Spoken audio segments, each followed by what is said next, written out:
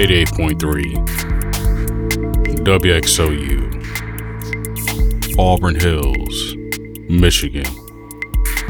This is the Summer Sessions with your host, Roosevelt Belton Jr., also known as RBJ. And tonight, it's another special episode, because I'll be featuring a handful of interviews I had the opportunity to record at this year's Movement Festival in Hart Plaza. So, sit back and relax as I hear from artists such as Erica and BMG, DJ Scent, Angie Linder, T Linder, and DJ Soul, Mr. Joshua, Reference, and Who Dat. Right now, you're listening to the Ectomorph track, Mysteries, as we dive into our first interview with Erica and BMG.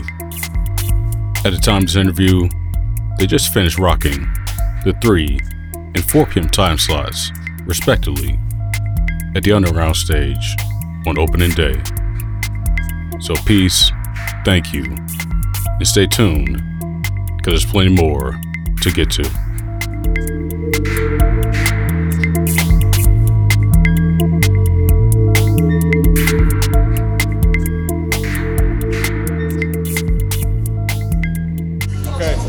All right, so 88.3 WXOU FM, Auburn Hills, Michigan. I am live at the 2023 Movement Festival, and I have the absolute pleasure of speaking to just two artists who are pillars not only to the Detroit community, but this festival itself. Erica, BMG, how are you? Oh, we're doing good. Doing great. It's the busiest weekend of the year. It is, very busy, very busy. So, you two, just longtime creative partners, Ectomorph, pretty much just friends as individuals.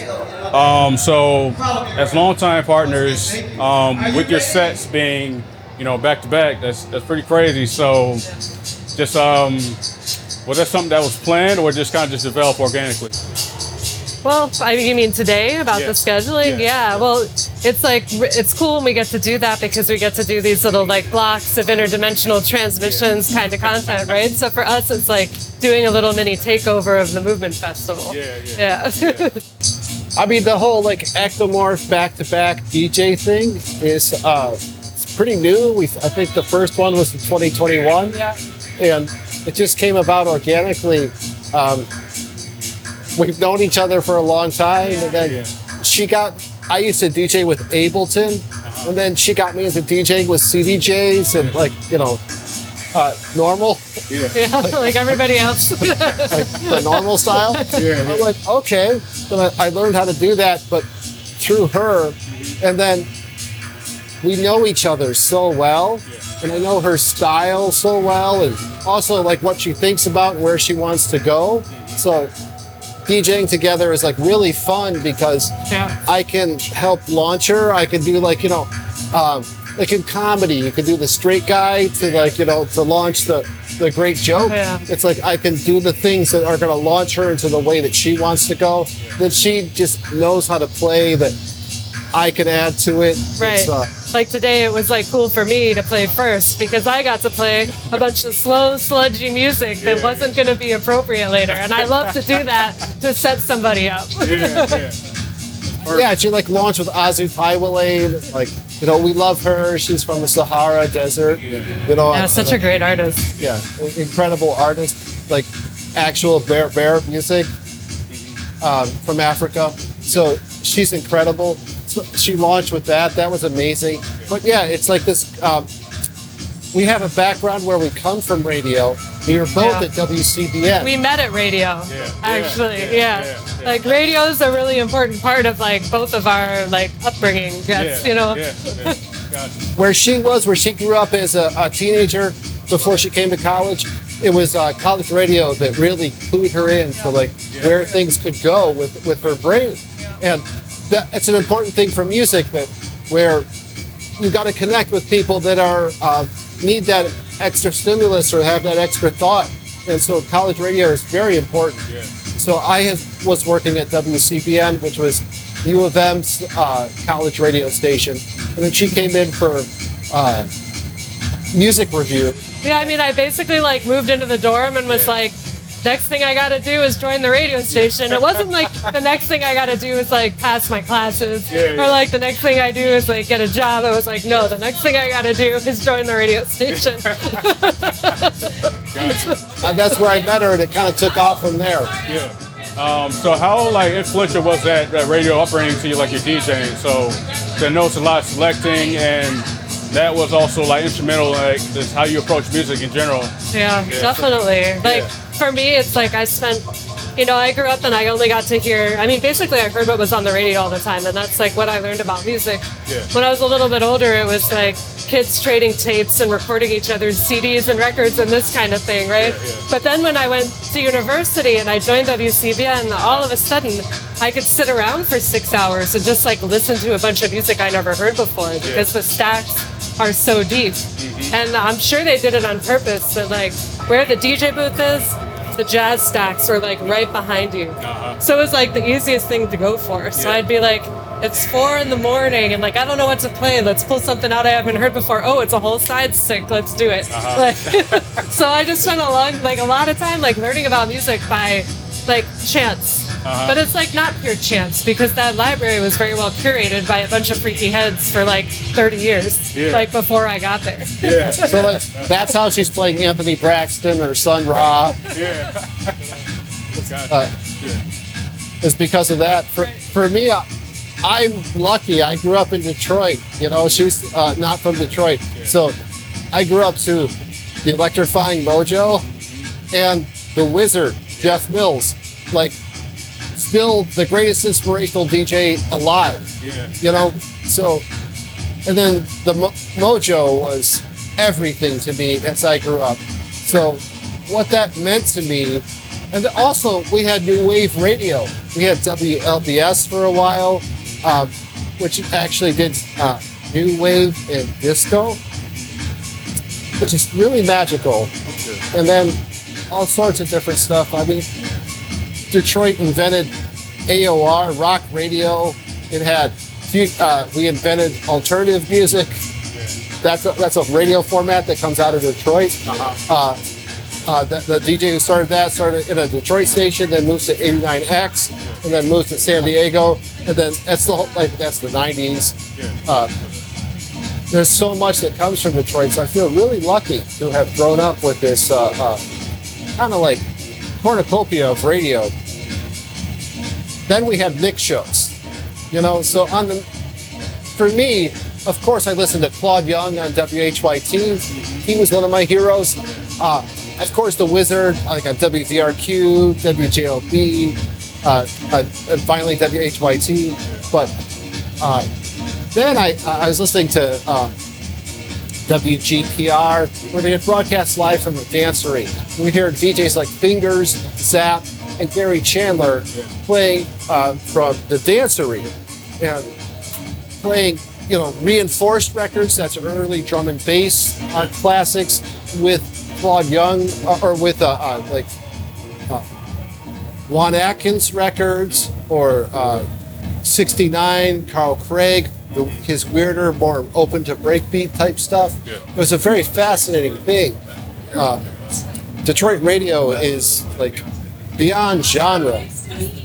It's its own thing. So growing up to that, then I came to WCBN, which is a freeform radio station founded by like true music freaks who believe that there, and this is true, that there is no genre, that all music is beyond genre, it all interconnects.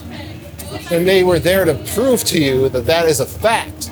So I got to learn that from like people that had been doing this for 20, 30 years. And I could see how jazz interconnects with calypso, experimental music, etc. It was really an amazing experience.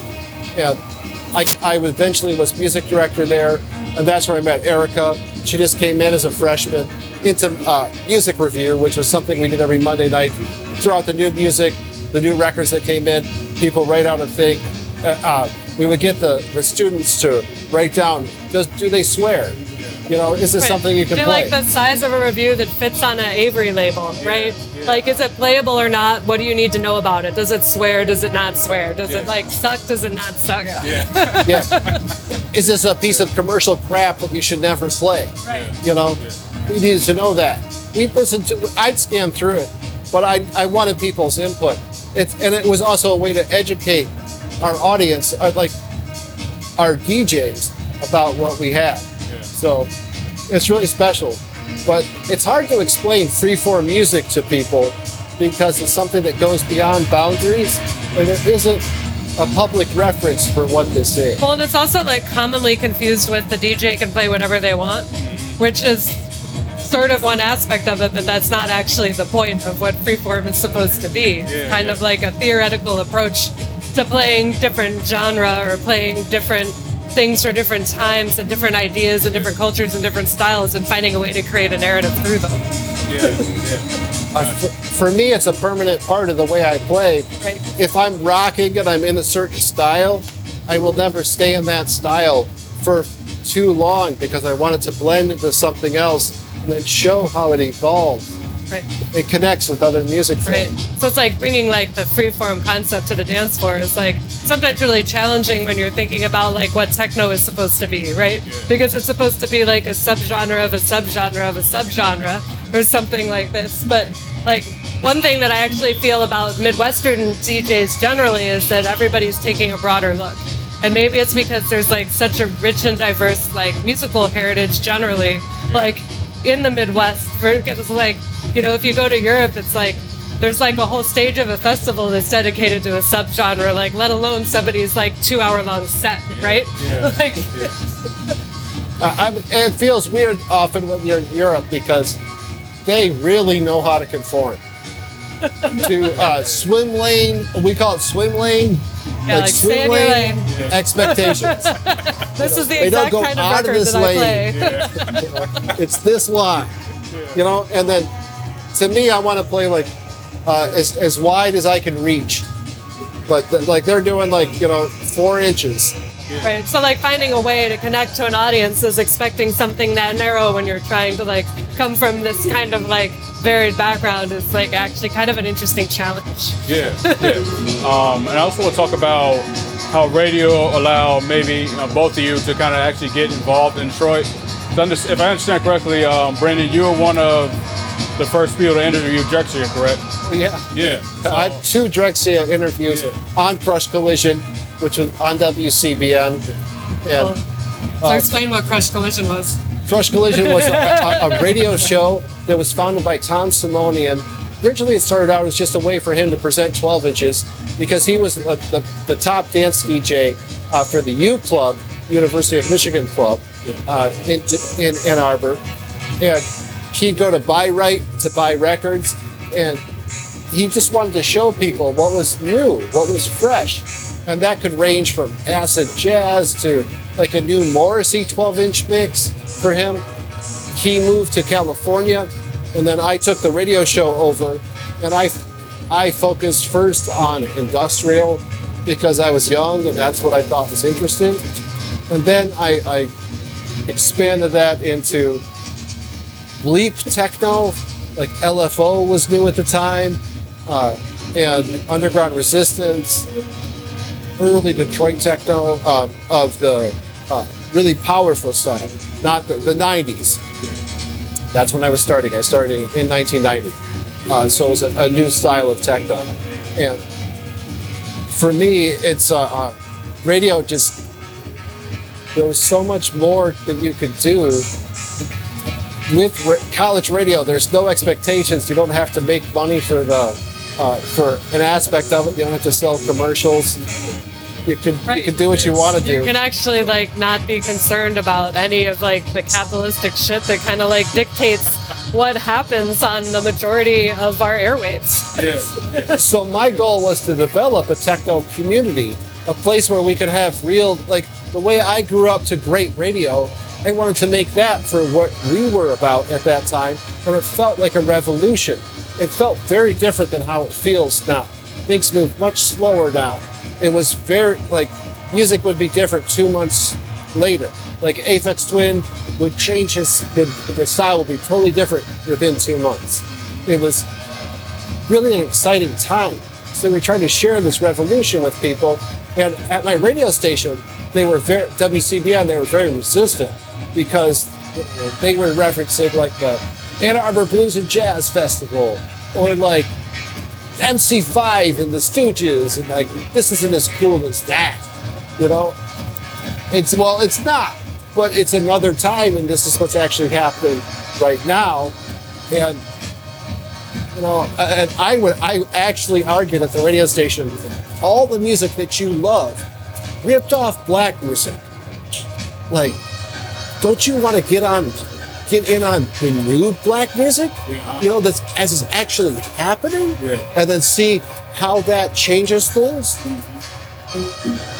I have a unique perspective because I come from Detroit. It's very different if I came from Rotterdam or Amsterdam, where this is like an other thing to me. I grew up with a black majority, not a minority.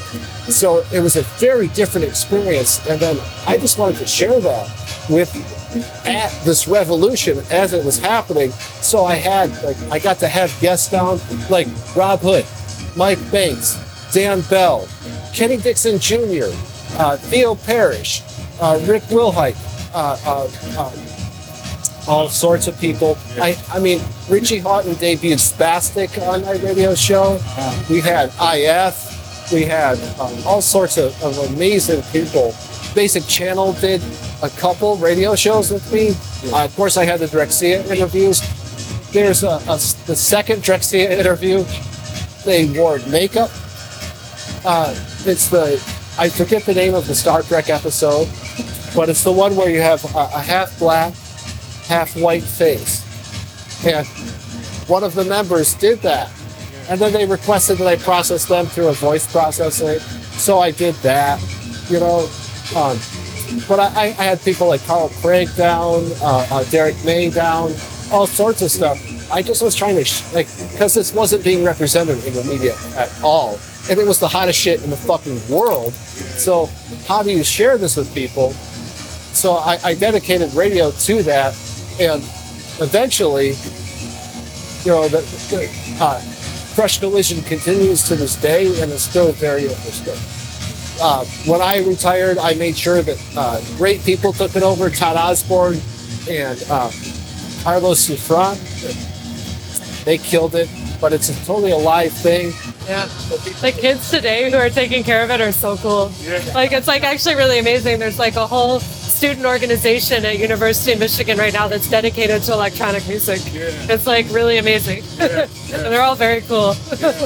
Well, it's like just me fighting for this thing, like with a bunch of people telling me that's not jazz. And I'm like, well, yeah, it's totally anti-musician because, you know, they stopped musical education sometime in the 80s. So that's going to have cultural impact. You know, this is where we're at. This is what we do. This is who we are. I don't know. Radio is a very special medium, especially college radio, where you don't have commercial oppression. Yeah. When I hear you guys talk about radio, talk about curation, authenticity, like how you approach bringing things together, I hear a lot of that ideology come through with your Return to the Source series and your parties. So for those who don't know, why is that such an important part of how you approach parties and how you approach events?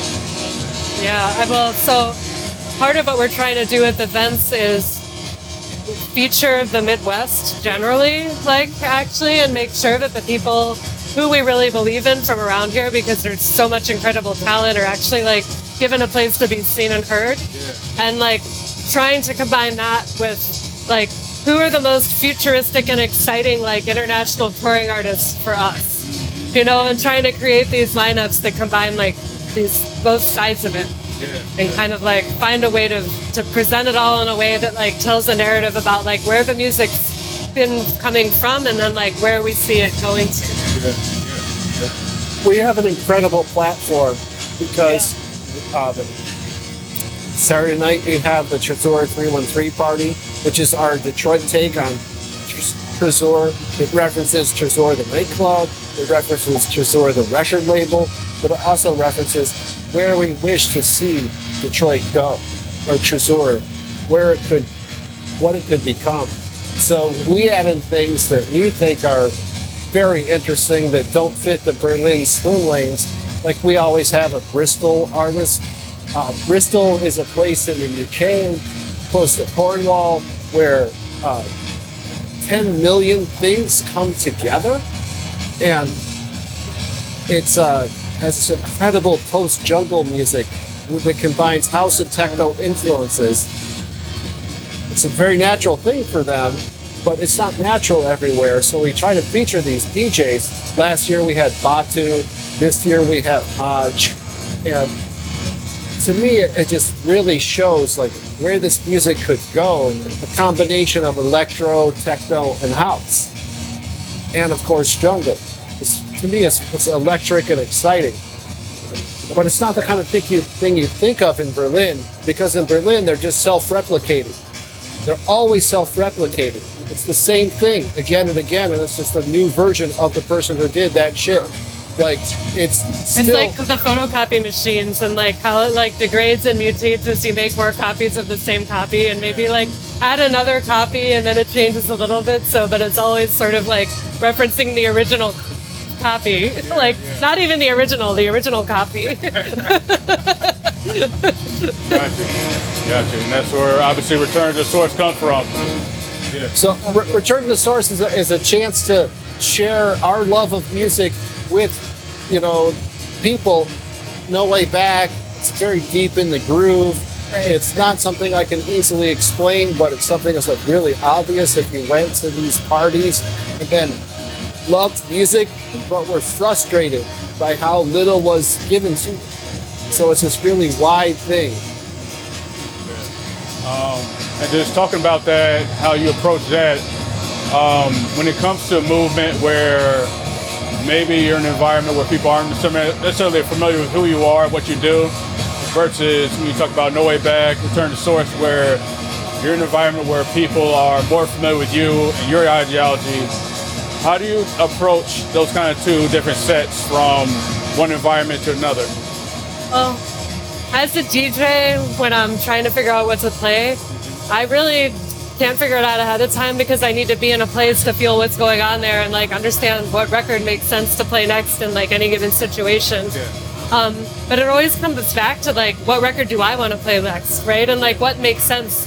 And so here, I wasn't going to play, and here being a movement, because that's where we are right now. I wasn't going to play records that were like more popular or like more mainstream or more accessible, because that's like I don't want to like dumb down what I believe in or who I think I am to play a set like this. I want to still present to people what I think the real music is and what I think the best music is, because I actually have an opportunity to show them what that is, as opposed to like anything else that they might hear walking around. So it's like I feel like I'm like in a situation like this, and I'm like an ambassador almost of like something deeper.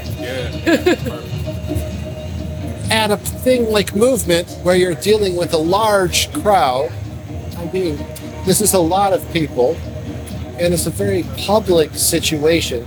I feel almost like your DJ set is public speaking. Like you're talking to people that might know who you are, but a lot of them don't. You need to play that balance between what you find fascinating and what connects to them. That's a totally different challenge. At No Way Back, we get to DJ for people who love this music, know this music, live through this music, and then we get to play with that, with their knowledge and play with their expectations. And that's something really incredible, where you're like playing for family members almost. It's a very internal, special thing. So it's really different. Gotcha. All right, BMG, Erica, I feel like I can talk to you longer, but I want to let you go. First and foremost, just thank you for an excellent interview. And I do want to leave you off with one last question. So just as long-tenured participants of the festival, but also just stewards and just caretakers of the Detroit music scene, what's one thing you always take away from this weekend? Like community, actually, is what I would say. Because this weekend is like when our international community all comes to one place, whether it's to be here at Movement, whether it's to come to our parties. I get to walk around and see people and hear people, and everybody's so excited to be here. I feel like we're Barbados at Carnival. You know, it's all the people in the world have come here for this, and there's a lot that you can do. It's incredible. It's like actually really incredible that everybody comes here for this. I truly wish that this is how Detroit always was. That we could do this kind of thing.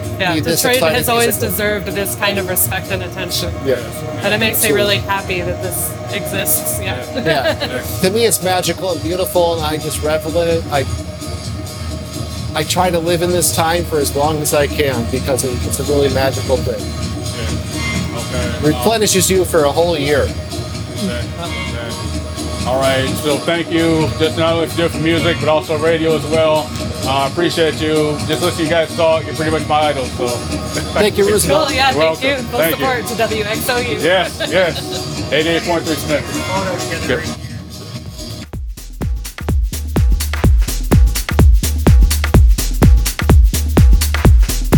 88.3 WXOU, Auburn Hills, Michigan.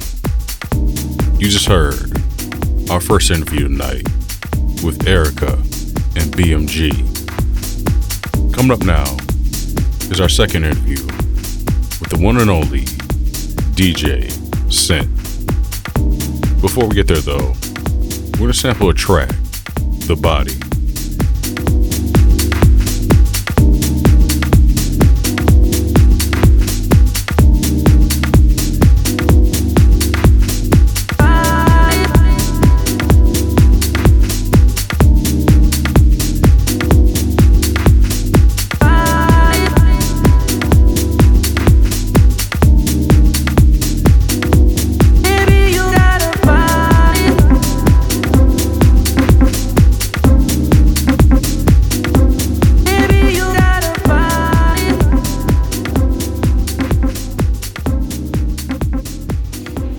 Recording. All right, so 88.3 WXOU FM, day 2 of the 2023 Movement Festival. And right now I have the absolute honor of speaking to one of the staples of electronic dance music in general, but also in Detroit, the one and only DJ Scent. Welcome me, thank you. Drum roll. I like it. Originally from Georgia. Okay. I like to represent my hometown for real. Okay. Low small town Sparta. Yeah, Sparta. Okay. But I've been here, forever, and but originally my roots is from the South, so got that hospitality going on. Okay. Southern. All right, you're speaking to a Bama boy, so. I like it. Gotta hook you up with some things in Bama. Got some stuff I do. BamaBounce.com, which is my man DJ 7. Okay. Some of the Baltimore club music that I've always played, it's what he produced. Okay. So another gentleman named DJ Technique, Baltimore club, he's out of DC. And so those guys were so instrumental around that 2000 era when hip hop sort of came and sort of exploded in all the clubs. I kind of converted some of my house into the Baltimore club feel. And I still play that. I'll do a set today of some of that. So so people know what it is. But those guys were instrumental to keep my thing dance friendly. When hip hop showed up, it was sort of like one of those situations. If you either going to conform to do a little bit of hip hop in your party, or what you go do, or not have one. And so they really did always give them homage because they really did save. Because they brought me a little something different. A gentleman named Cedric, they called him a district house mother from DC. DJ Cedric came in on a visit one day, and me and him had a little private battle in my after hours. We weren't speaking about it, but we were dropping some heat. And he put that down. And I was like, okay, I know you're from DC. I'm about to make a visit over there and see where you get some of this. Came back with that stuff, and man, that just woke up. I'm so surprised I hear some of my younger people now dropping Baltimore club and trap. All that kind of comes into a mixture of how that all, I think trap, some of the other sort of up-tempo styles is really coming from that Baltimore club era. So I'd love to see the progression of where it's going. Yeah. So as far as like your development as a DJ, what city or what scene would you say really kind of brought you on? You know what? I've been on the grind for forever. I came out the basement of my house doing after-hour little parties. Yeah. And then I grew that into the Post, which was over there on Gratiot. And that was really a mixture of black, white, gay, straight. Yeah. And like I said, at that time I started like 97. Okay. So like I said, around that 2000 era, I added that Baltimore spice. So I've been around so many different cultures of people. Yeah. And you know, just progressing from classics to where we are now, trying to keep things moving forward when it comes to music. Yeah. And then hitting radio. I got on JLB doing guest spots around 2009. Okay. On Club Insomnia. And Yeah. I was there for almost 15 years. Okay. So just that whole mixing pot, trying to stay relevant. Yeah. and still be who you are. Yeah. And hope that people can appreciate your own Fanique style. Yeah. You know? Yeah. Yeah. And I want you to tell us more about radio, because based on the other interviews I've done with Detroit DJs, not only, you know, who's on the radio, talk about Jeff Mills and Mojo, but people being able to like get on. I think, you know, Kevin Saunderson and Minx were on CJAM. So tell people, for those who don't know, why Detroit radio was so special. Man, just like most cities, I'm sure, it was a record breaker. Yeah. It should be the place that the DJ that gets hired in that position is the one that's pushing the newest of music. Yeah. That was one of the things I kind of missed in some of the clubs. When I came out, most DJs at that time were record breakers. Ken Collier is one of the guys I listened to tremendously, Dwayne and Mix Bradley, even his brother Greg Collier, Jeff Mills. These guys, I call them futuristic DJs because the basis of what we did and what we should be doing today is pushing new music forward. Yeah. Nothing wrong with playing classics and staying in that realm, but people make new music so it can be played. Yeah. And so radio was very instrumental of being that sort of leader of, if you didn't know quite where you wanted to go in as a DJ, you could pick out a certain DJ that plays certain times of the day. Dwayne and Mix Bradley did the Midday Cuisine. Yeah. I don't know if you knew about that. That was during the afternoon, 12 to 12:30. Wow. You didn't have that during the midday. Yeah. You know, on a Thursday. So many different shows of radio were instrumental of why you're doing what you're doing. Yeah. So, yeah. I guess, and just on a further note, like something I want a person to know, like what changed as far as why that's not really a platform for Detroit Money. DJs? Yeah. You know, unfortunately, everything is based upon money. Yeah. And I think no disrespect to hip hop, the trend and the wave of that music coming into all scenes, not just here in Detroit, changed because it was a big money thing. Okay. Yeah. And radio is based upon money, who's going to bring bigger ratings. Yeah. And so house sort of took its kind of toll when things just, a lot of people died. People don't really want to talk about that part too. A lot of your bigger producers that were mainstream back in the day, we had a fluctuation of death, of AIDS, and different parts of their lives where things changed, and the sound changed, and the culture of who was doing things changed. Yeah. And so the bigger thing, like I said, money shows up. Yeah. Once money is the instrumental foundation of what needs to lead anything, then the true authenticity of what really good music kind of goes behind, back in, they say, underground. But it still should be something mainstream. Yeah. I think I always talk about Beyonce's Break My Soul, and I laugh because it was going to take someone of her status to really shake the music industry to say, well, let's take a look at it. And I'm not just saying her, because there's a roller coaster effect, but big as she was, you took notice. Yeah. But it was going to take someone of her magnitude to make even maybe radio want to play dance music again. Now you turn the radio on now, you may hear an old remix of something that you wouldn't have heard 2 years ago, really. Yeah. And just speaking of that, you know, resurgence or the resurgence. Oh God. Yeah, quotes if people can hear. Let's not talk about that whole thing. Yeah. There was a foundation before. Yep. Let's not get it confused. No, you know. Yeah. But that's another part. The documentation of the history is so mixed up. Yeah. It can be infiltrated to where someone else could take the glory, which doesn't really necessarily deserve it. Sadly. Yeah. And so you talk about movement. That's both something where you know, we have this mixture of the underground, and it's trying to, in a way, make something accessible. So, as someone who participates in this festival, as far as I know, since it was DMF, correct?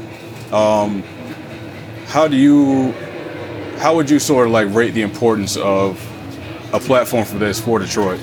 Oh, it's huge. Yeah. Because you have people from all over the world that comes during this time that may never ever come to Detroit. Yeah. I think with them additionally, when it was DMF, it was really strictly more of a dance feel. Yeah. Movement has expanded their sound by adding more cultures in, the Cash Dolls, you know, more of a hip hop. Yeah. Once again, Yeah. we bring in that money. It's something that you can't avoid, which is no disrespect to it. Yeah. You know, but I would love to see something of this magnitude stay Yeah. originally on the dance platform. But I understand economics, and you understand the bigger picture when you're trying to say all music is important. I think that's what Movement is trying to say. Yeah. We don't want to isolate this. We know it's not necessarily what we dance to, but Yeah. it's such a big culture move. We got to incorporate it too. So Yeah. I think they really kind of changed their name into and added hip hop as a part of their underscore, which wasn't there maybe 4 years ago. So Yeah. you see the growth, and that's what you're supposed to do. Whatever Yeah. you see that can bring more people, or one thing I can say about it, because at first I was like, what? Quick story, they had Snoop Dogg on the big stage, Derek May, Kevin Saunderson on the thumb stage. Yeah, No yeah. disrespect. Yeah. Those are the founding fathers. Not sure how we look like that, so I was a little heartbroken because Yeah. don't get it wrong, Snoop is worthy of the big stage, but my God, Yeah. you can't put them next to them. So Yeah. we got to learn the history, so we won't make that sort of disrespect to those guys who really what made this thing even happen. Yeah. They're the founding fathers of what got this thing started. So we want to make sure we do it the right way when we do include other people in this thing. So Yeah. yeah. And I think that circles back to you. This weekend was huge for you as far as Yeah. recognition, Man. city council recognition, and also Respect the Architects. Yes. So, for you personally, why was that so huge? You know, just getting recognized. Yeah. A lot of times you feel like you're kind of overlooked. And there's so much. I tell people, you know, when I travel, when I'm just around, such mega talent here. So Yeah. you can get sort of mixed into the pot where only certain people see you, or only certain people know who you are. Yeah. And for an artist, we all want to be sort of like waving our hands like, hey, see me, I'm just as big as the rest of them. Yeah. But it also takes your timing. When that door opens for you, Yeah. then you step through it and hopefully you can present a good package as well. Yeah. But these guys out here, I mean, the names, the history here has been way before me, Yeah. will be way after me. But what I hope to do is kind of put DJ Sense name on somebody's platform to say, oh my. Yeah. Now that's the one I do remember too. Yeah. So you just want to be included. Yeah. So, what was like the first thing that kind of went through your head as far as when you first got the idea, not the idea, but the notice that you were going to get these awards? Man, I mean, you know, when you go out and a party or you see other DJs making noise, you say, this is something I want to get involved in. Yeah. I didn't know how. Yeah. Kelly Hand was huge Yeah. in my instrumental of getting equipment and getting me started. And just seeing as a dancer, how music impacted me, how it made me feel. And I said, well, if I can do a little bit of that and make a little bit of a difference, it's worth all the other stuff. All the other stuff you don't think about as a DJ. Yeah, yeah. You come out usually with the love of music and just want to be your own thing. Yeah. But then you got to add this extra seasoning that you ain't quite ready for. And you have to adjust more to the seasonings than what you're really trying to do. Yeah. So it's balance. Yeah. Yeah. Got you. That's my word for this year. Balance. Got you. Actually, I think we'll end on that point too, Sant. So this movement, this whole Memorial Day weekend, what's one thing you always take away from it? Just the unity of people. Yeah. Seeing faces you haven't seen, and the love. Yeah. People, for me, social media makes everyone know you. Yeah. And so I don't know how many cousins I got, how many family members I have now, but that's the part I take from this weekend. Just seeing the unity of everybody coming together. Yeah. All the mega talent, all the new people. I mean, you look on the list, and I'm like, my God, who are these new people? Yeah. So movement gives you the opportunity of a mixing bowl to see all these different people that you would never see. So that alone is worth of it. Okay. Yeah. And I thank you so much for allowing me to come down and get a chance to play today. So it's gonna be fun. Yeah, no, I'm looking forward to it. So I saw you at Charivari last year. You blew my mind. And Nice. I'm looking forward to hearing you again. Very good. Yeah. Thank you so much. Thank you. Thank you. All right.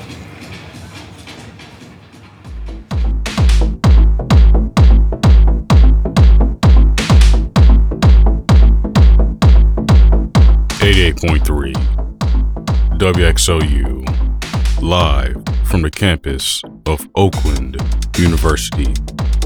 Welcome back to the summer sessions with your host, Roosevelt Belton Jr., also known as RBJ. We're in the second half of our 2023 movement recap. Come up now, we're about to get into a conversation with Angie Linder of Detroit Techno Militia. Before we get there though, we're going to introduce her using a DTM track from Sean Ruderman titled Kalashnikov.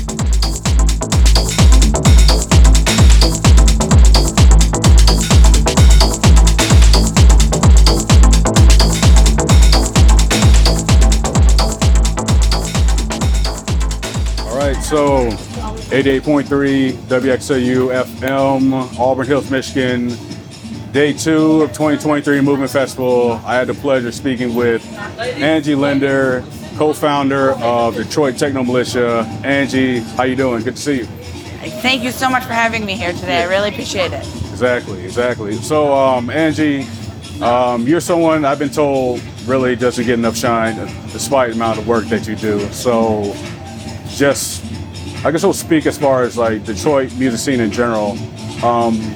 What first got you interested in just uplifting this scene or working behind it? What got me into all of this? What got me into all of this? So I guess I could take you all the way back to maybe 6th, 7th grade, junior high and elementary school, junior high. I'd rush home from school to watch things like the New Dance Show and things like that. And that, like, the music I heard on there was unlike anything that my parents listened to. So my dad was a rock in rock bands. He played. He was a DJ at WABX. So in Detroit, that was his thing. He did rock and roll, and I found something that sounded completely different. And I'm like, it was inspiring. And I remember listening on the radio.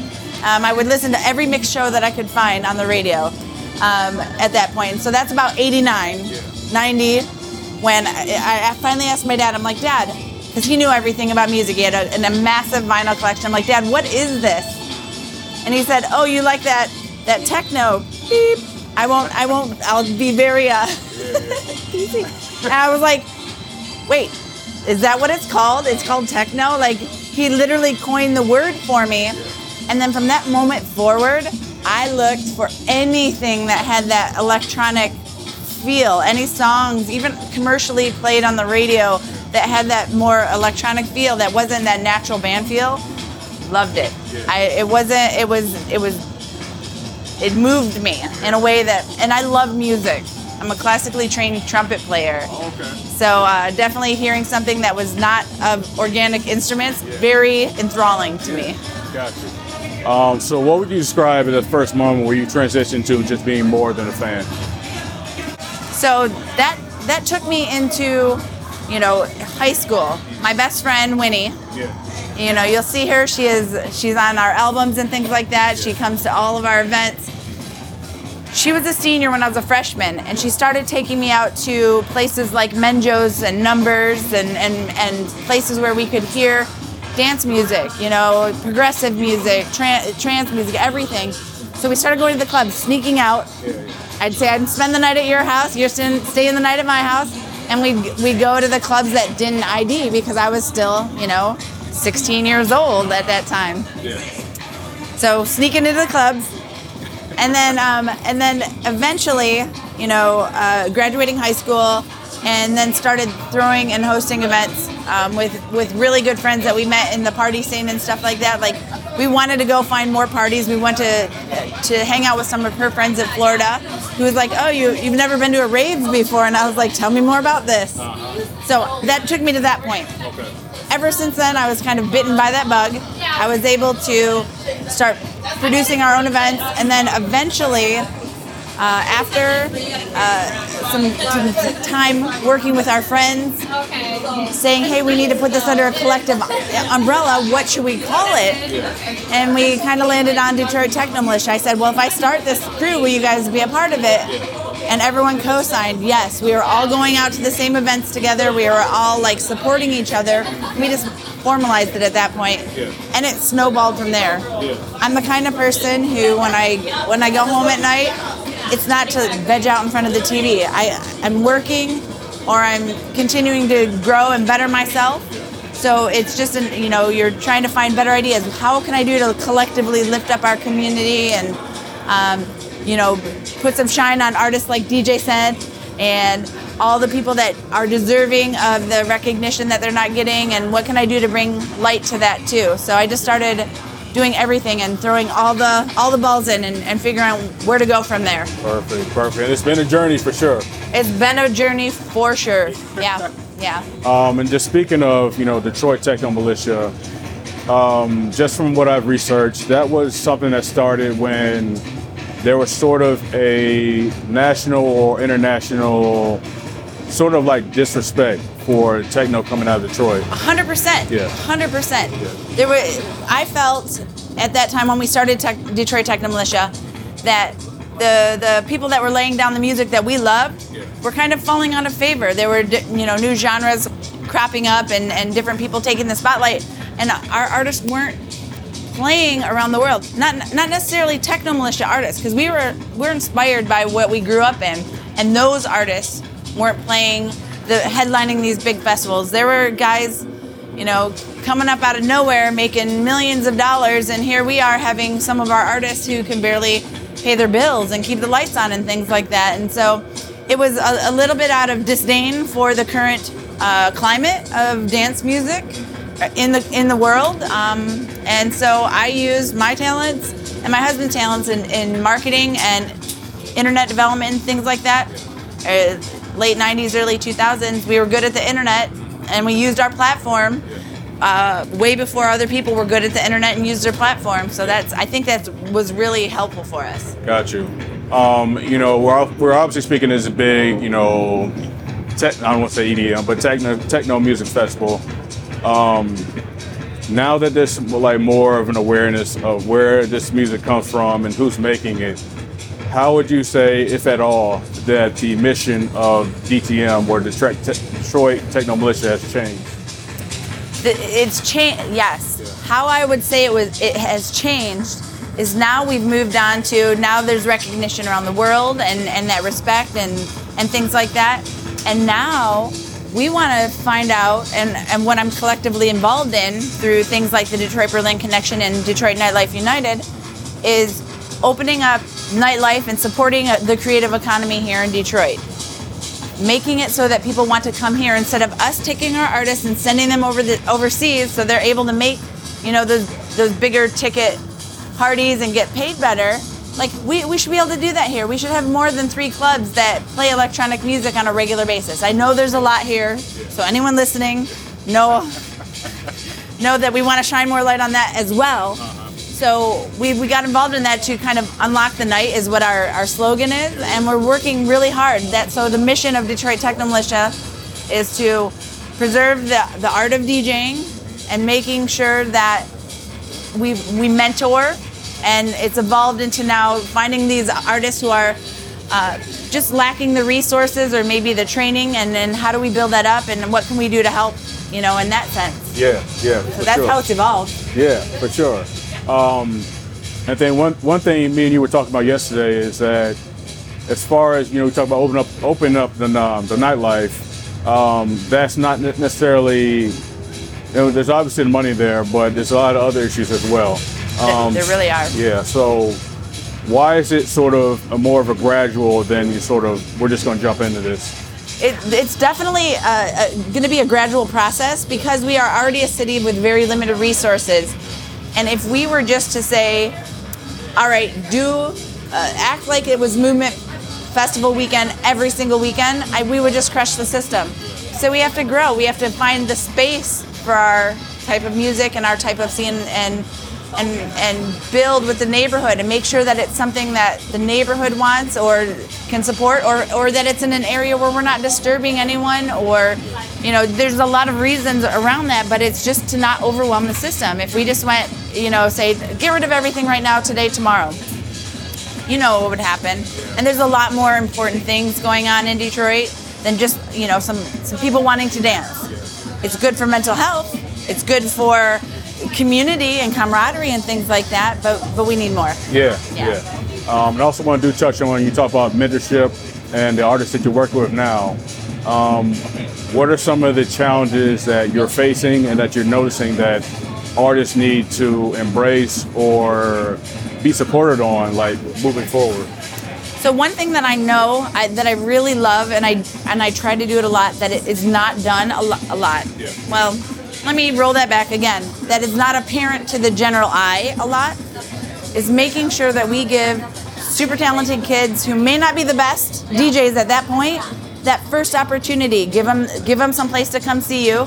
Give them some space to be on the decks and try. And it's not going to be a crazy success at the very first set. They might stumble, they might train wreck, they might do whatever, but at least they'll have that opportunity and they can kind of shake the jitters out. I think that is super important for mentoring. You don't have to feed the ego and say, oh my God, that was the greatest ever. It was, you did awesome, you put a lot of heart into this, and now what can we do to kind of cultivate that or like help refine what you just did? And so shedding light in that more hands-on situation. Because we are so limited on space in Detroit, there's not a ton of opportunity for that to happen. And there's a ton of kids out there who are getting into this music now, and that will have that opportunity. So just kind of ending on that point, Angie, we're at this big festival. You've been involved with it since its inception, so I'm gonna just ask you, what's the one thing you always take away from this weekend? One thing that I always take away from this event is that the more we're different, we are the same. So there's not one cookie cutter person, and never look at someone and say we could never be friends or find common ground. You don't have to agree on everything, but we're not so different. It feels like it, or it may look like it, but truly down to the core of all of us, definitely music is the universal language, and that is my takeaway. There's someone on the dance floor who may not speak English, or I can't communicate, and you just give them that nod, and that they're your people. Yeah, Angie. All right, so Angie Linder, just from me and Detroit in general, we thank you for all that you do and that you're continuing to do. And I'm glad I could shine the spotlight on you. Thank you. I really appreciate you having me. It means a lot. All right, thank you. Thank you, Angie.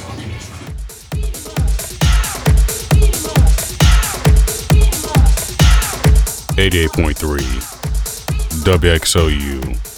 This is the Summer Sessions with your host, Roosevelt Belton Jr. We just finished a conversation with Angie Linder of Detroit Techno Militia. We'll stick with that theme as a continued conversation with T. Linder and DJ Soul.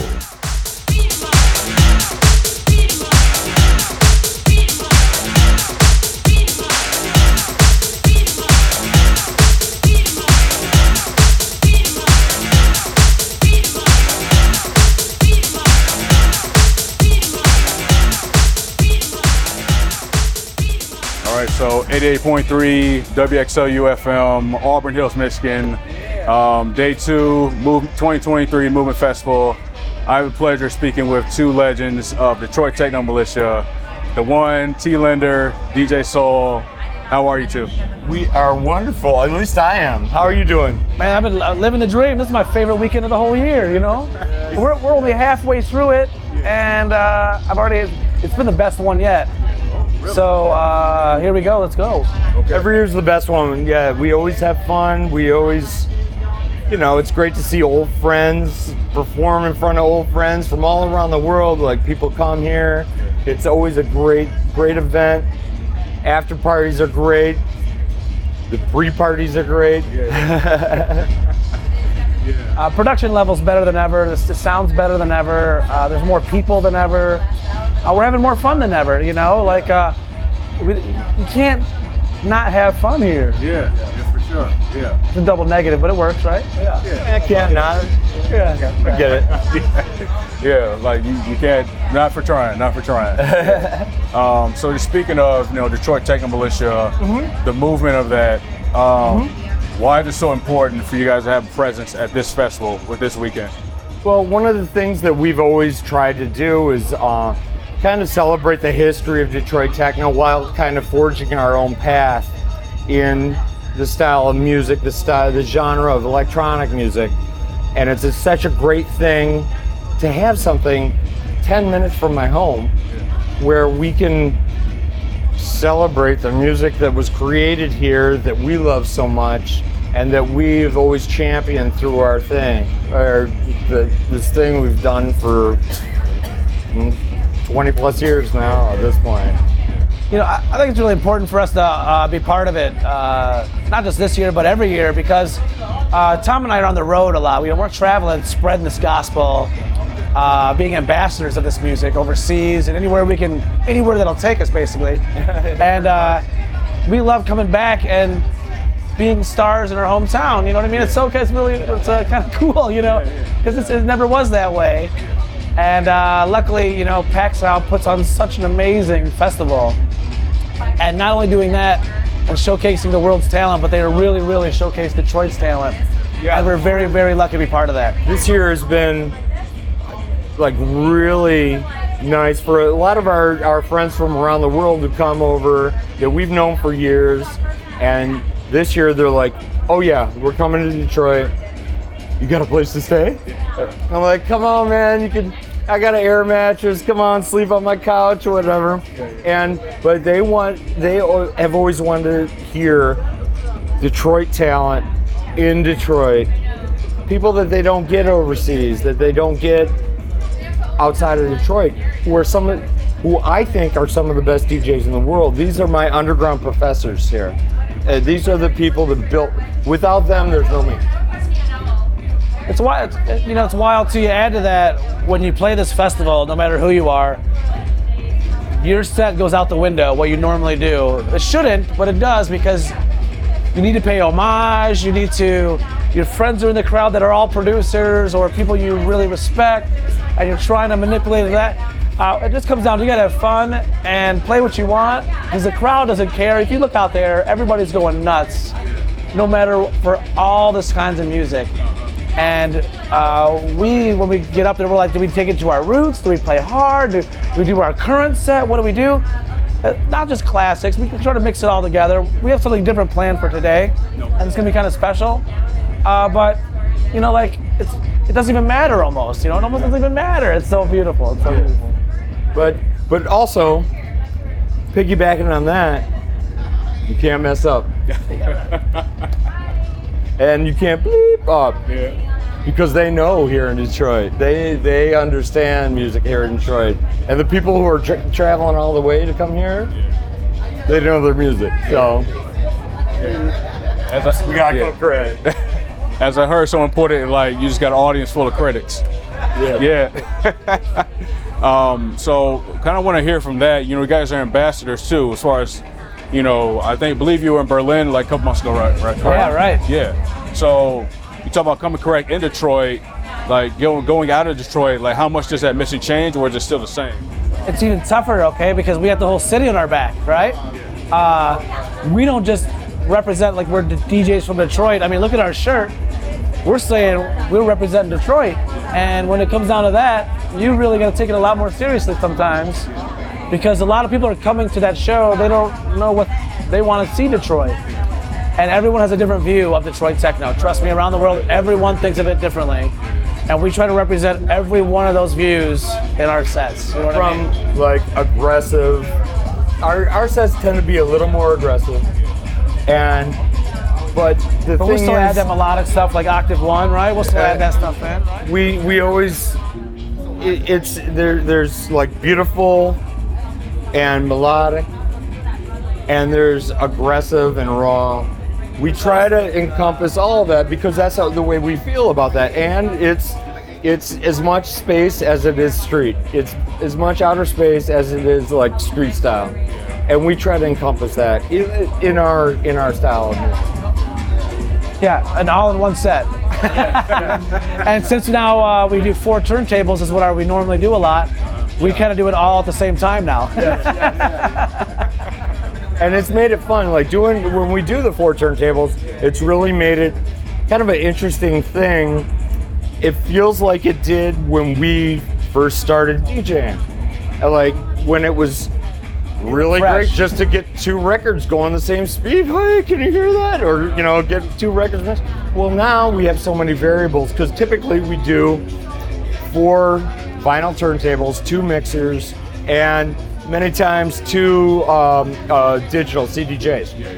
But it's mainly vinyl with classic 1200s and mixers. And it's brought a whole different vibe, a better vibe. It's really reinvigorated, our stuff. It's fun playing. It's always fun DJing or performing, but now I'm performing while somebody else is performing too, and we got to make it vibe. It's not like one guy plays one, the next guy plays one. It's this guy's playing 2 and that guy's playing 2. So we've literally turned we're making it work. We've literally turned it into a band-like situation. Where sometimes he's got more low-end bass going, and I'll add some high scratch on top of it. More like we're kind of jamming out, which is not what DJs normally get to do. And so we really took advantage of that kind of situation. Yeah, it really isn't like track to track. It's like an ensemble, like you'd say in classical music or whatever. We're a jam band. A jam band.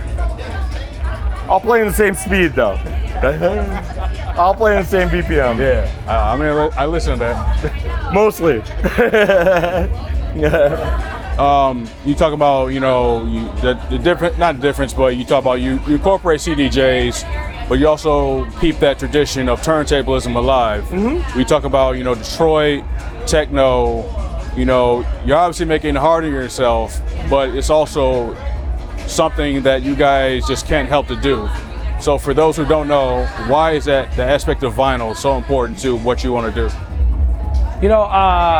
I love records. Records are different than any other type of media.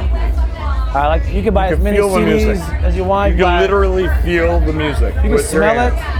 I can read the liner notes. I can hold it. I own it. I literally own it. You got to steal it from me if you want to take it.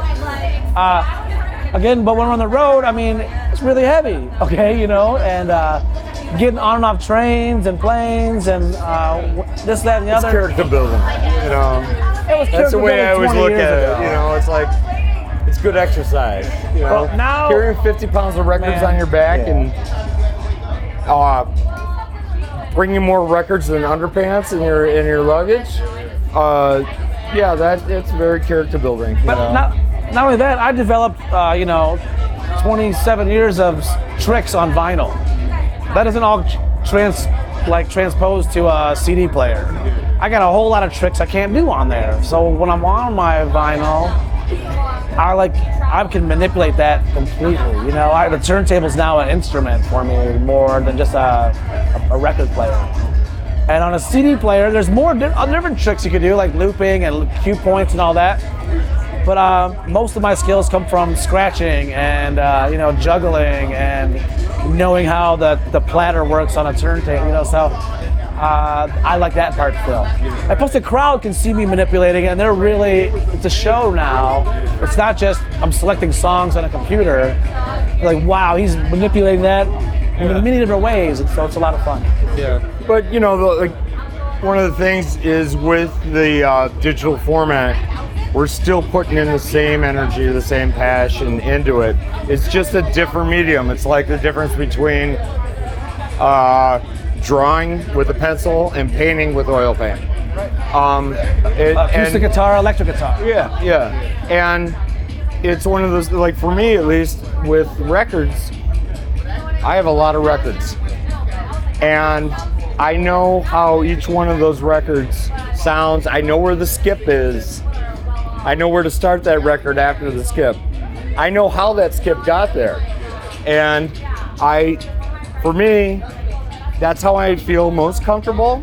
And in the last few years, we kind of came a little late into the digital format because we've been traditionalists and we really embrace the art. Like it's almost like the guys who made the samurai swords. They work on those swords, and the samurai, the blacksmiths work on that sword. But before you did that, you had to learn for so many years how to forge that sword. Well, we forged that sword for so long. Now we're still learning how to do it better, but with the new format, it's learning how to do that, and it's been a good ride. I love the differences that they both have, and I love the. I think forever. I love that. I think forever we're going to incorporate both. You know what I mean? Yeah. So. All right, so T. Linder, DJ Soul. Yes, sir. Thank you so much for your time. Man, you're amazing. Thank you. Thank you. We appreciate it. Just any last words. Yeah. No, we ain't to no be last here. words, man. We'll be here every year, man. Ain't no last words, man. Come on, man. Be around forever. Exactly. Yeah. Exactly. All right, gentlemen. Thank you. Thank you so much. Thank you. Appreciate it. Thank you. Gotcha.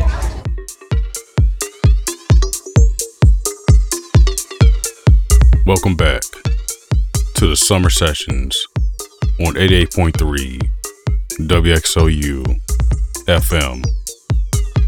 We're still in the middle of a 2023 recap of Memorial Day weekend and the Movement Festival. Coming up now is TV Lounge resident and music director, Mr. Joshua. We're going to intro that conversation with his track, Shampoo Dub, done in collaboration with Jeremy Kipta. Enjoy and stay tuned in for more conversations and music.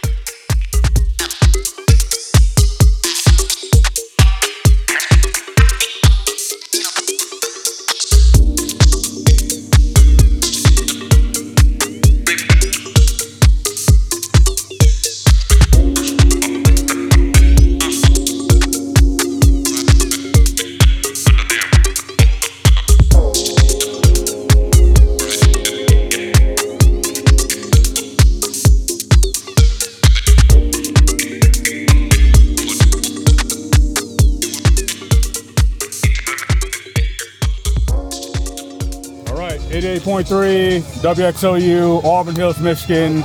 I'm live at day 2 of the Movement Festival 2023, and I'm sitting with one of the most integral members of the Detroit music scene, the one and only Mr. Joshua. Right there? That's it? Yeah. That's for filming? Yeah. I think that's you. I think that's you. So how are you, man? I'm good. I'm Okay. good. All right. I had a really nice time playing. Yeah. Like for real. Yeah. It felt really natural this year. Yeah. No shakes or nervousness. It just Yeah.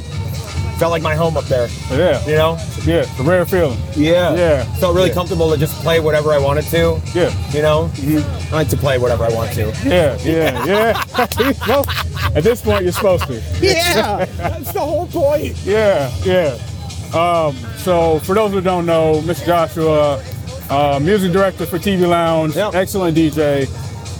So just speaking of you, someone who does a lot for just other artists, what is it like when the spotlight is on you? It's not. I don't like it. Yeah. You know, I'm not really into it.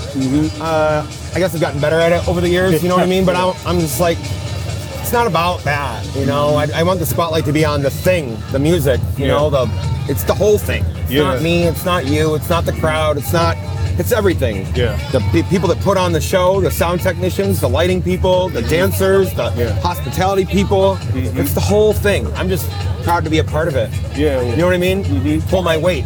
Yeah. Like how much bigger does that get when like Detroit is like at the center of that? How much? That mission. I mean, I think the mission is the mission. Yeah. It doesn't matter where you're at. You know, it's definitely palpable here and apparent and clear. Yeah. Because the bar is set so high.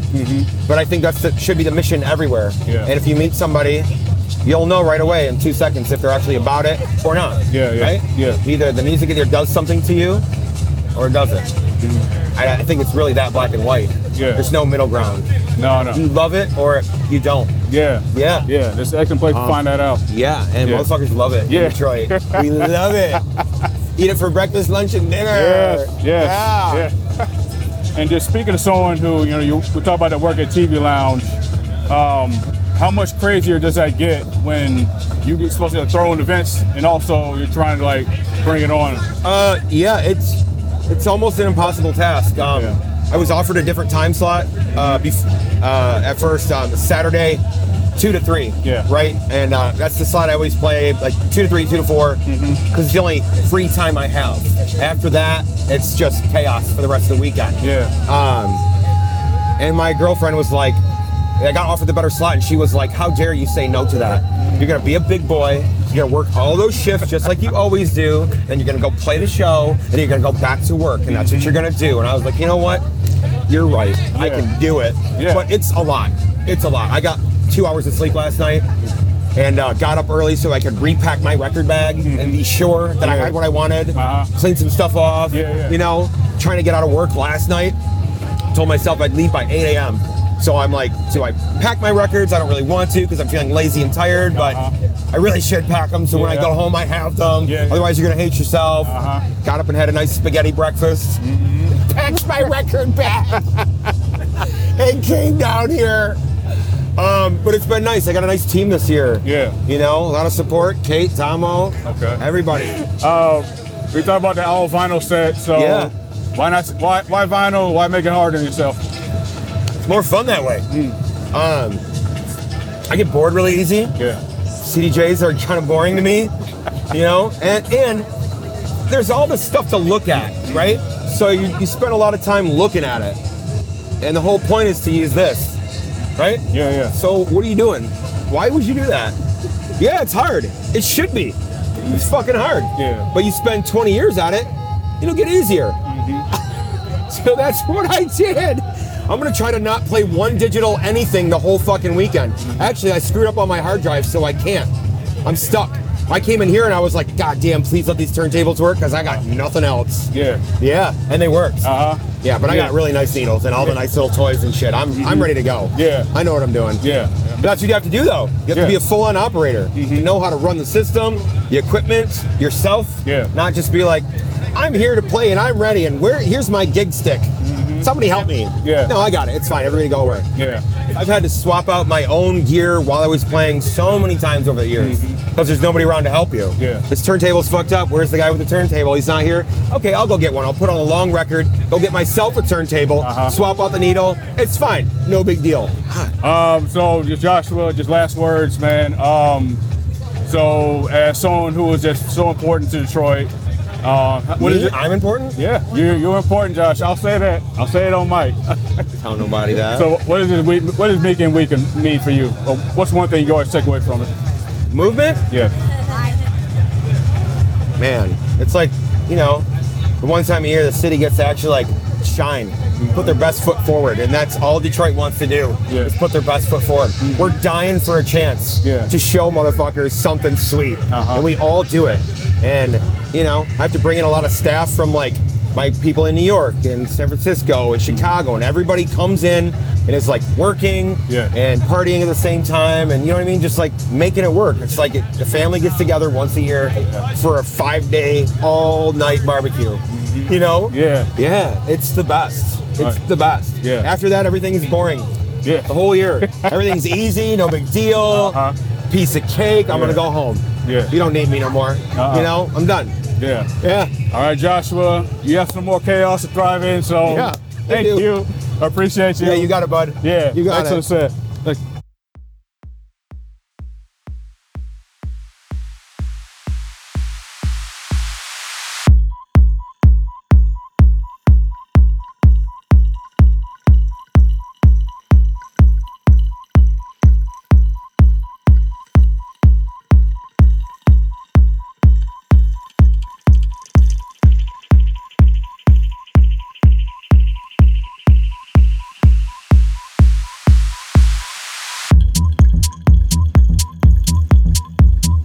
.3 WXOU, Auburn Hills, Michigan.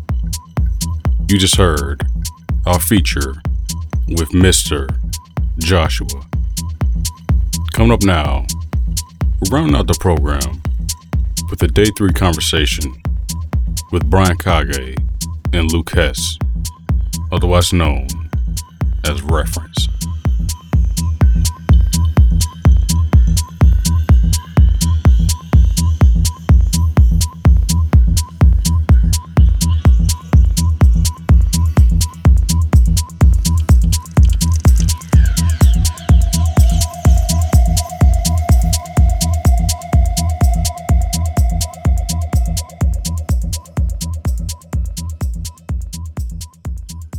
.3 WXOU, Auburn Hills, Michigan. We are live at the 2023 Movement Festival at Hart Plaza. And right now, I have the absolute pleasure of speaking with two legends in the Detroit music scene, the one and only Brian Kage, Luke Hess, otherwise known as Reference. Just got done killing special 3-hour set, Waterfront Stage. Gentlemen, how are you? Feeling pretty good after that. It was a lot of fun. I'm still sweating. Yeah. It's so nice to play down here. All your friends are here, your family's here. People are coming in from out of town that you haven't seen in a while. And thankfully we had just amazing weather this weekend.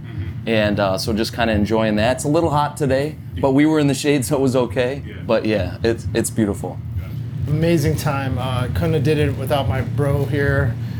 He invited me a couple months back, and I was like, dude, I don't know. I don't want to step on your toes. And he was like, no, we are zoning together. And boy, we had a good time. We were talking up there a little bit, just having a fun time. And it's always good to be together for something like this because you really feed off of each other's energy. And, you know, we have a little bit of a different style, and we're able to come together and, like, hone each other in one way, but also like let each other unleash in another, and it's just like this total, I guess, synergy of energy for when it comes to Reference. Yeah. So originally you guys weren't billed as Reference. It was pretty much you and Lou going back to back as far as on the schedule. So, you know, what was that initial conversation like? You saying, you know, we're going to do this? Yeah, just thinking to ourselves like, hey, we've played, you know, a lot in the past. Together as Reference. We've made music together in the past, and we say, hey, Chuck put us on the stage back to back. So it just makes sense to share the stage together. We get to play longer, so that's a bonus. But then at the same time, I just feel like we have a lot more energy together for certain types of spaces, you know? And today was one of them. I feel like everything worked out really well. We both brought different styles of music together, and we were able to kind of sort it out on the spot, and that makes it fun, sometimes nerve-wracking, but then it keeps you on your toes, and it all worked out. We were really happy with the outcome for sure. Yeah, we were definitely happy. I think it was the best set Luke and I have ever played together. Yeah. Speaking of that, you know, 2011, I believe, is the last time you two played together as Reference at this festival. So we played, I think we played 2013 or 14 on the Stargate stage, and we actually had like an unfortunate rain out, and it was just insanely packed. So this is like redemption for us to come together. For sure. For us to come together. The sun came out. Yeah, the sun came out, and this is, you know, this was like like almost 10 years in the making of redemption. We were like, yes, now we actually like get a beautiful festival view and people smiling and dancers going to town. It was just incredible. It was a great set. Yeah. And then speaking, you know, you talk about Reference, you also talk about Beretta Music. I think November last year, Beretta celebrated 20 years, and now I'm seeing like there's like a gradual kind of reset of that label and that collective. So, why is it now like the right time? I think the right time, I think Beretta's music's time has come back because Ryan Sidoris came home to Michigan, and I think he sparked the interest in bringing Beretta, and of course I wanted to be there to help him out. Beretta's been a part of me since the beginning of my career. It gave me the opportunity to put music out, and Ryan's always been a great supporter and a big supporter of all of us. And Ryan wasn't a part of the Beretta crew for quite a bit. He had moved out west, started a family, and so Luke and I kind of held the label together. We found other artists and put out Reference. We started Reference together, and we also like kind of veered off and did our own solo projects. But it was cool to like come back and be a part of that 20-year reunion. I think it goes to show that it goes to show that you can have different paths, but it's always really cool to come home and do something with your family. Yeah, for sure. And so you talk about this weekend, you two coming back together as Reference, the Egyptian, we talk about family. So just as last question, how do you think you two are going to remember this day, like going forward? I think just the fact that we were able to just play together and celebrate it with everybody that, we were hanging out with all weekend, came to the show, and just being able to celebrate that together on stage was super memorable, and I think it's a catapult also, the inspiration that we pulled from preparation and the set this week. It's going to be really good moving forward to kind of lean on that and say, hey, where do we want to go from here as Reference? Release some more music, release some more DJ sets, and kind of take it from here for the next trajectory together. Yeah, exactly what he said. Yeah. I can't put it any better. You said Luke was a good talker. He's great, yeah. All right, gentlemen, just for who you are, what you've done for Detroit, thank you, and just all the best going forward. It means a lot that you took the time with us today. Thank you, Roosevelt. You're very welcome. Very welcome. Thank you, Roosevelt.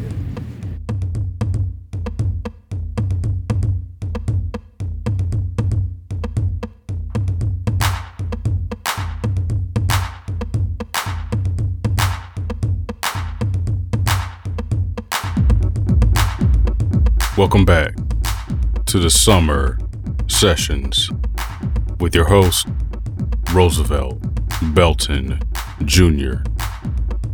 That was my conversation with Brian Kage and Luke Hess after their special 3-hour set on the Waterfront stage.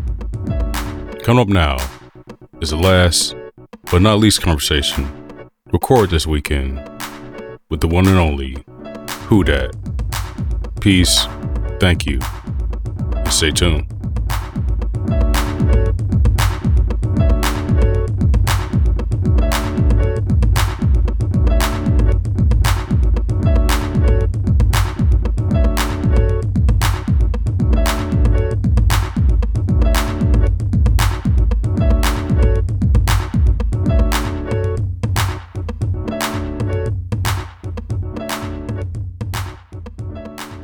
So, 88.3 WXOU, Auburn Hills, Michigan.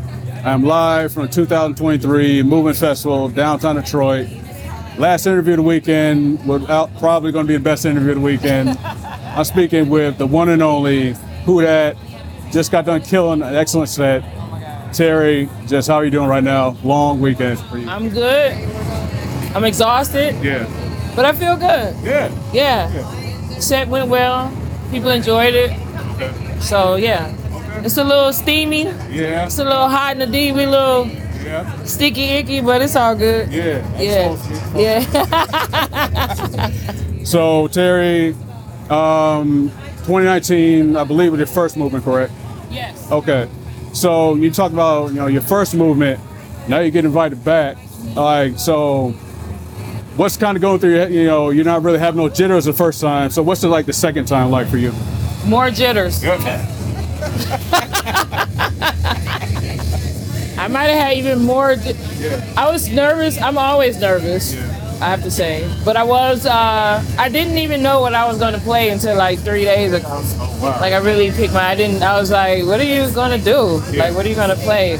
And I actually, I just was on tour in Europe. I actually was on Discogs, like in Europe, ordering records. And I had my mom at home working, like, okay, something's coming from Japan today, you know. You might have to chase the mail person down. One got lost, and I was, actually the last song I played was lost somewhere. But it showed up like a couple of days ago, so. And it was a perfect ending to the set, so.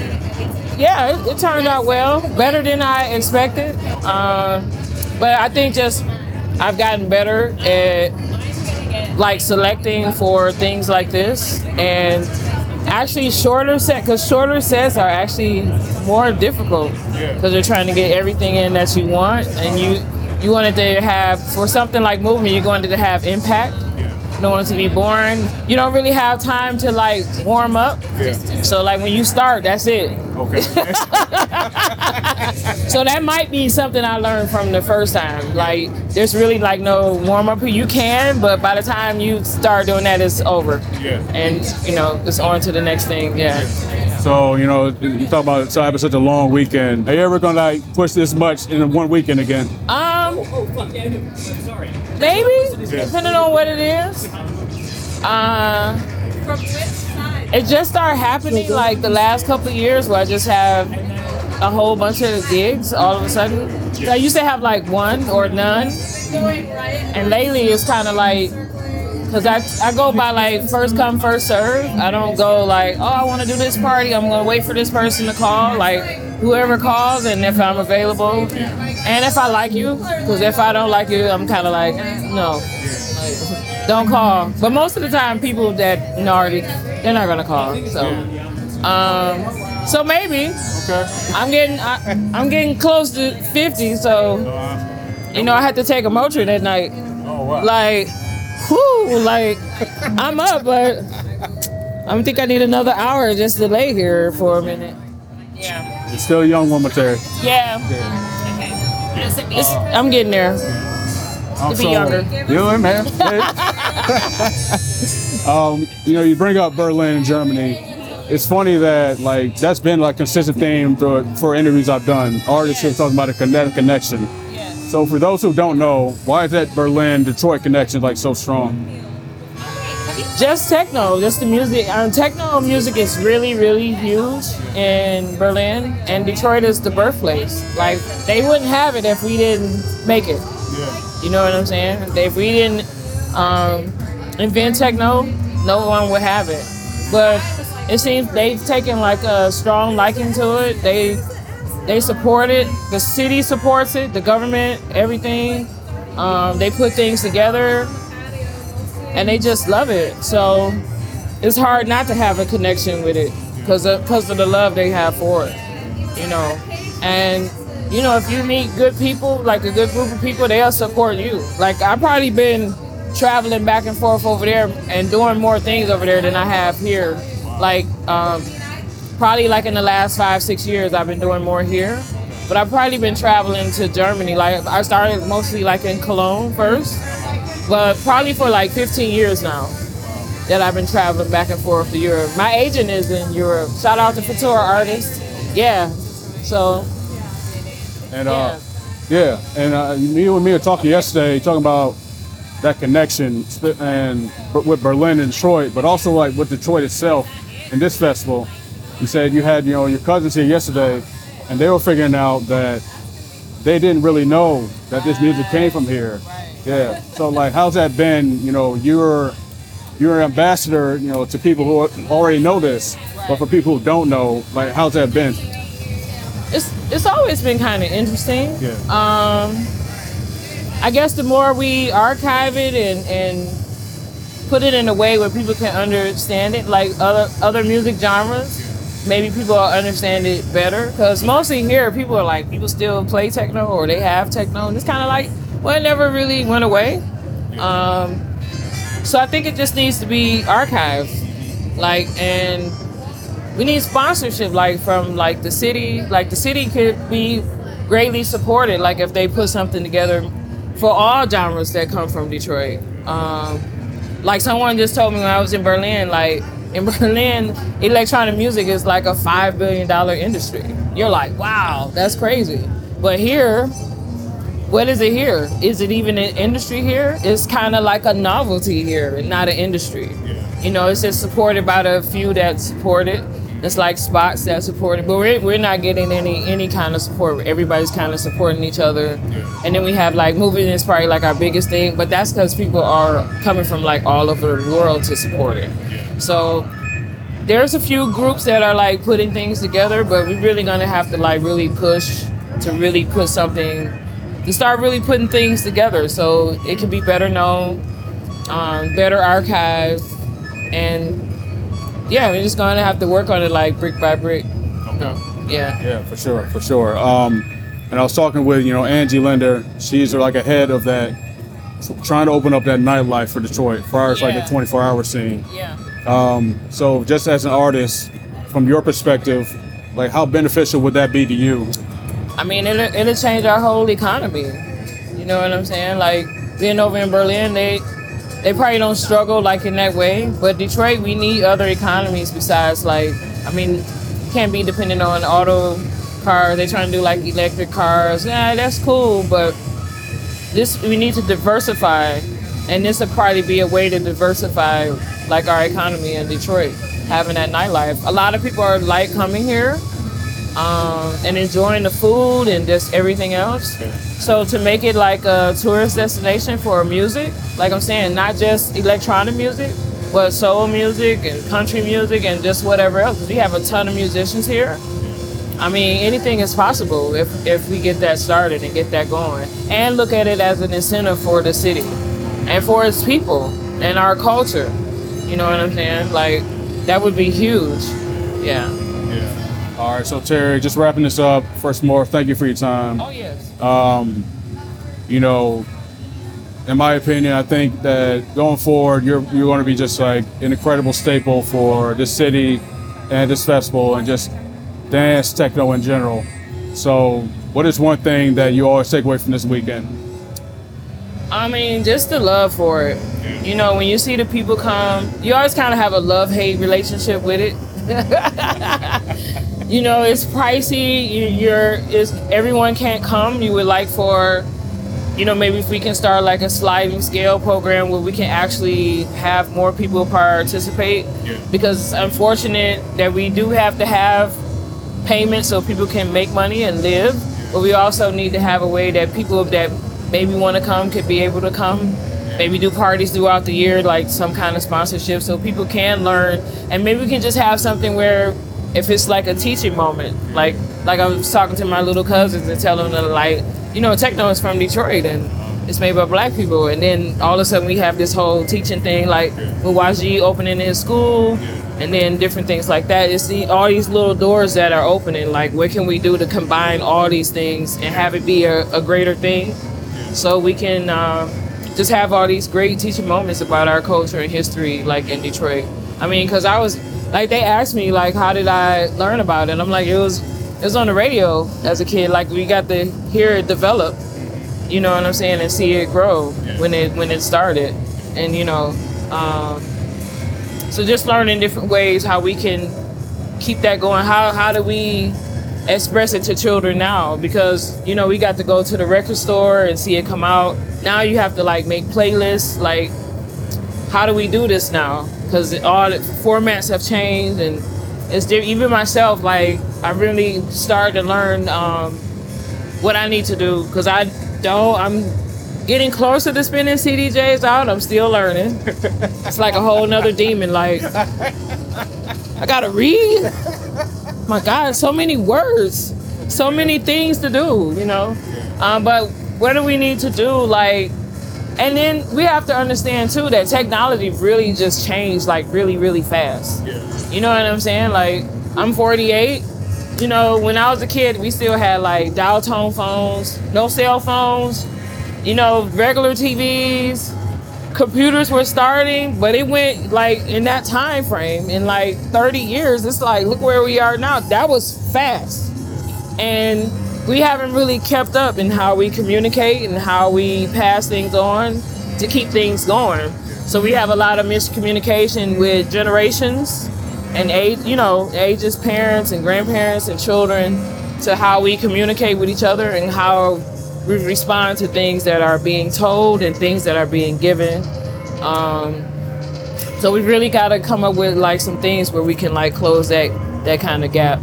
Yeah. I think it's closing, Terry, but like I said, long way to go. But the important thing, just keep moving forward. Yes. Yeah. Terry, I'm gonna call you Terry. I should be calling you who that. Terry's fine. Terry, okay. Who I'm that? Terry now for a moment. Thank you so much. Yes. For making Thank you. for your time. Yeah. Yes. Yeah. All right. Cool. Yep. Where can we find your stuff online? Yeah. Oh my God. Yeah. Some are on, I think it's whodat313.com. I'll be speaking with my like art director and web designer because I need to post like, because we have t-shirts now. I think I have a few things on SoundCloud. I have a Patreon. Okay. So I have like a couple of things that I'm juggling, trying to get together. Yeah. Yeah. Yeah. But it's out there for you, Terry. It's out there for you. Yeah.